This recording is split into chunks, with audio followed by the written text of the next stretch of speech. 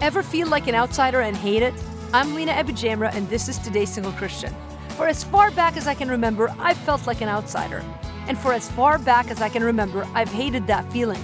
You know the feeling I'm talking about, like back in high school when you walked into lunch and didn't see anyone you knew to sit with. Your stomach plummeted.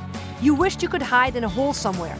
These days, it's church where we often feel it, especially if you're single like me. So we plan around it and we self-talk enough to make it through the next week. But what if being an outsider was actually a good thing? What if God looked for those who didn't fit in, the misfits, in order to use us to accomplish His purposes? You must start seeing yourself in a whole new light if you looked at yourself through the eyes of the Father. When it comes to God, He has a track record of using outsiders like me and you to do what He wants us to do for Him.